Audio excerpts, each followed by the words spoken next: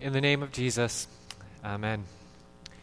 Have you ever found yourself in a situation thinking this, I don't belong here?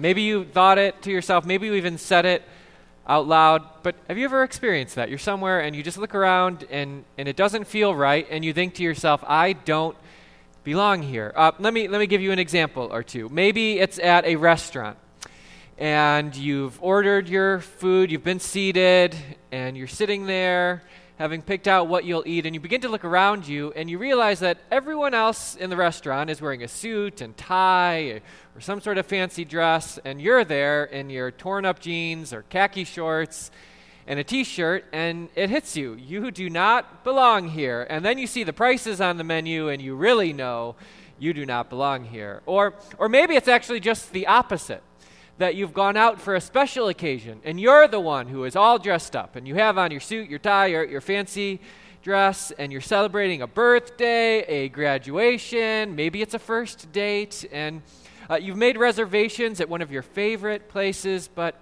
you have some time to kill, and so you decide to go somewhere else first, maybe grab a drink, and you walk in the establishment, and it is full of underage college kids. And they're there to have a different kind of good time than the one you're there to have. And everyone's a good 10, 20, 30, 40, 50 years younger than you, and it hits you. You do not belong here.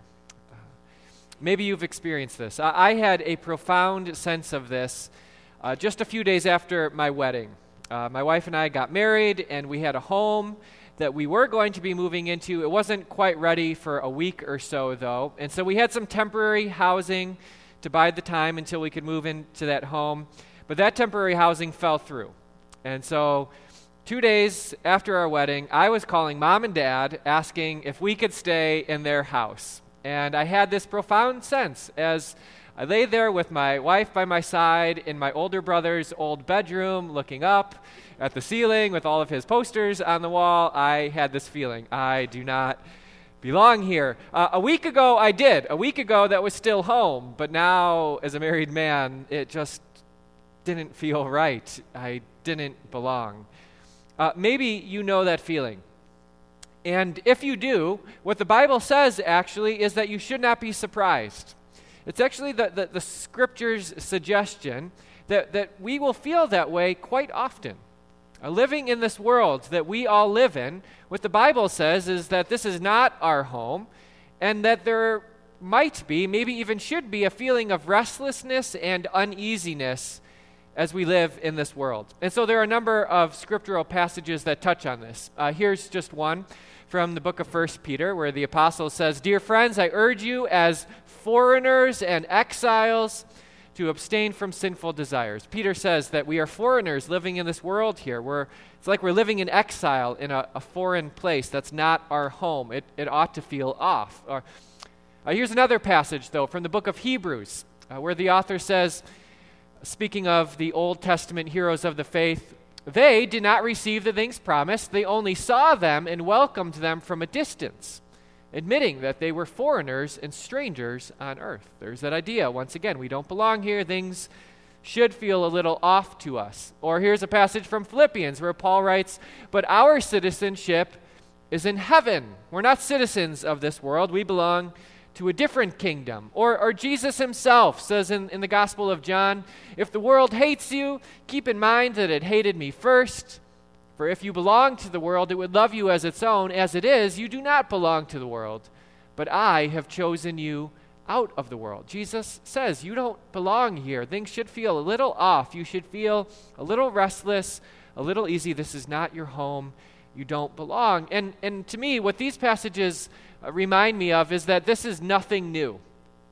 This has been an issue for God's people for at least 2,000 years when those passages were written, but it actually goes back farther than that. So if you remember the story of ancient Israel, you know how it goes. God had started a family with Abraham through a promise, a family that would be born of faith. And that family was eventually brought into the promised land, where they lived in that place flowing with milk and honey for many hundreds of years. But after many more hundreds of years and many generations, of sin and rejection and rebellion by God's people, God finally lets the people of Israel living in their home in the promised land, he lets them face the consequences of their sin.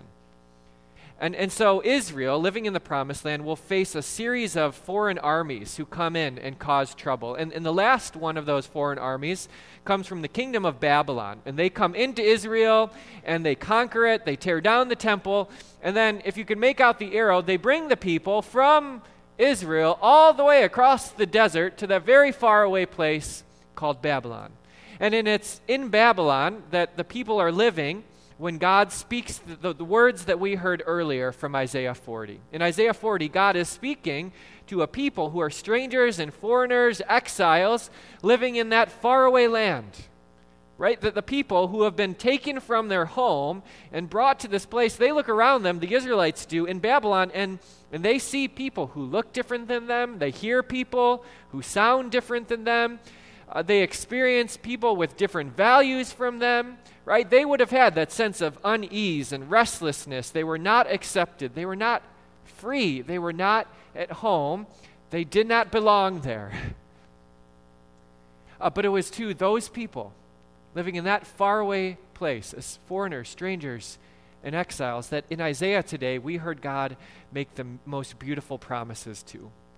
The words that we heard today, written to those people in exile, it was not more condemnation for them. It was not as though God was piling on the judgment. Instead, what we heard in Isaiah 40 were some beautiful promises.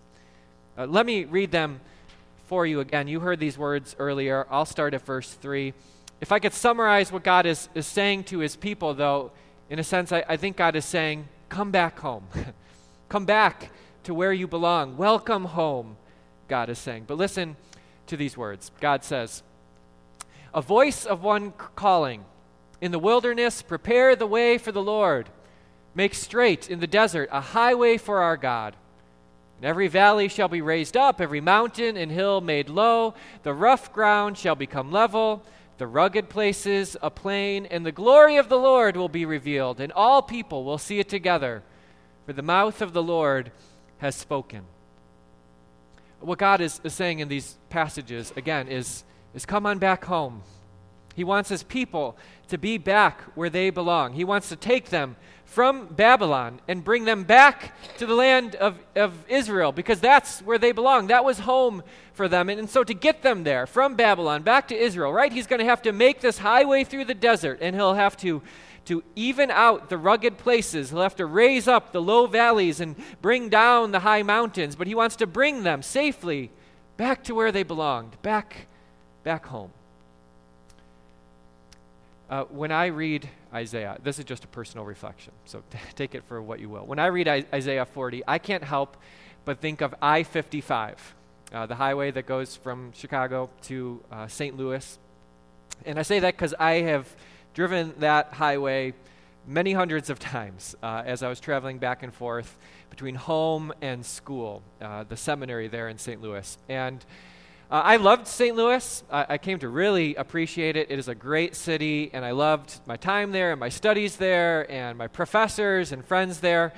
But St. Louis was never quite home for me. I loved it. I have fond memories of it, but it wasn't quite home.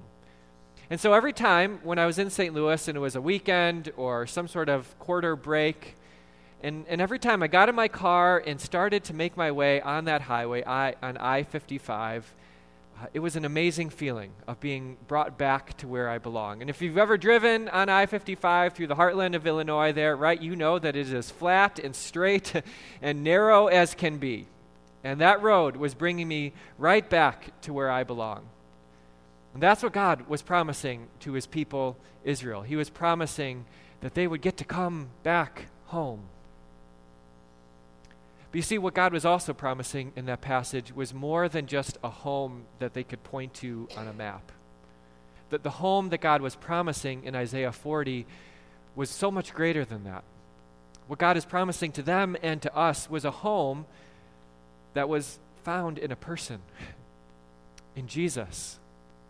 What Isaiah 40 reminds us of is that our true home is found in Christ. And the way to that home is only through faith. That's the desert highway leading us to the home of Jesus Christ, to the rest and the peace that we find in Jesus, to that feeling of acceptance that we find in him. No more condemnation, no more judgment. Faith is the way to our home in Jesus, where we find joy and forgiveness and amazing love. Because that's what home is all about, isn't it? Home, I think most of us would agree, is so much more than just that building where we lay our heads at the end of the night, right? Home is where you rest. Home is where you are completely at peace. You have nothing to worry about. The feeling of home is a feeling of joy. It's where you can be yourself because you know you're not judged. You're accepted for who you are, right? Home is where your past mistakes are forgotten or at least forgiven. And that home that so many of us are looking for, that's found in Jesus. All of that is there in him. And you don't have to go looking for it, right? Wherever Jesus is, there is our home. And so it's kind of crazy to me how much we, myself included, try to create a sense of home for ourselves when we already have it. And we do that all year long, but I think we could all agree that this is going on in overdrive this time of year, right? We're putting up the tree. We're lighting the fire. We're hanging the lights. We're decorating our homes. We're baking cookies to fill our houses with all of those wonderful smells. We're inviting over the family, right? To try to capture all of those feelings of home, to try to get a little bit more peace in our lives. Maybe we're trying to cover up the pain with the lights and the trees. Maybe we're just praying that our family can get along for long enough to make us feel a little bit at home. And there's nothing wrong with any of that. I'm doing all of it too, just like you. We put up our lights outside on Thursday. We bought our tree yesterday. But the problem comes when we think that we can create or conjure or manufacture home rather than simply finding it in Jesus. Because the truth is, all of those things are quickly going to go away. The lights will have to come down, and the tree will go away, and the cookies will be eaten, and the family, for as long as they play nice around the holidays, right, the arguments, they'll come bubbling back up to the surface. As long as we try to find home in a place or in a season, right, we will totally be missing out. But when we find our home in a person, in the person of Jesus Christ, then we have home forever. Then we have a home that will last. And so what that means for us as 21st century Christians is that we don't have to move. God says that this world is not our home, but we don't have to escape it. We don't have to run away. God doesn't say all of us need to move together to some commune or monastery somewhere, right, to escape the world in some sort of self-imposed exile to create a home for ourselves. No, we carry home with us in our hearts every day of our lives. So what that means is that we continue to live in this world God has placed us, and we continue to love the world in which he has put us, and we continue to love the people in this world that he has placed us, and we continue to share to them and invite them into our home. We continue to invite them into the love and the peace and the hope and the acceptance and the joy and the forgiveness of Jesus. Because we know where our home is, and it's wherever Jesus is. In his name, amen.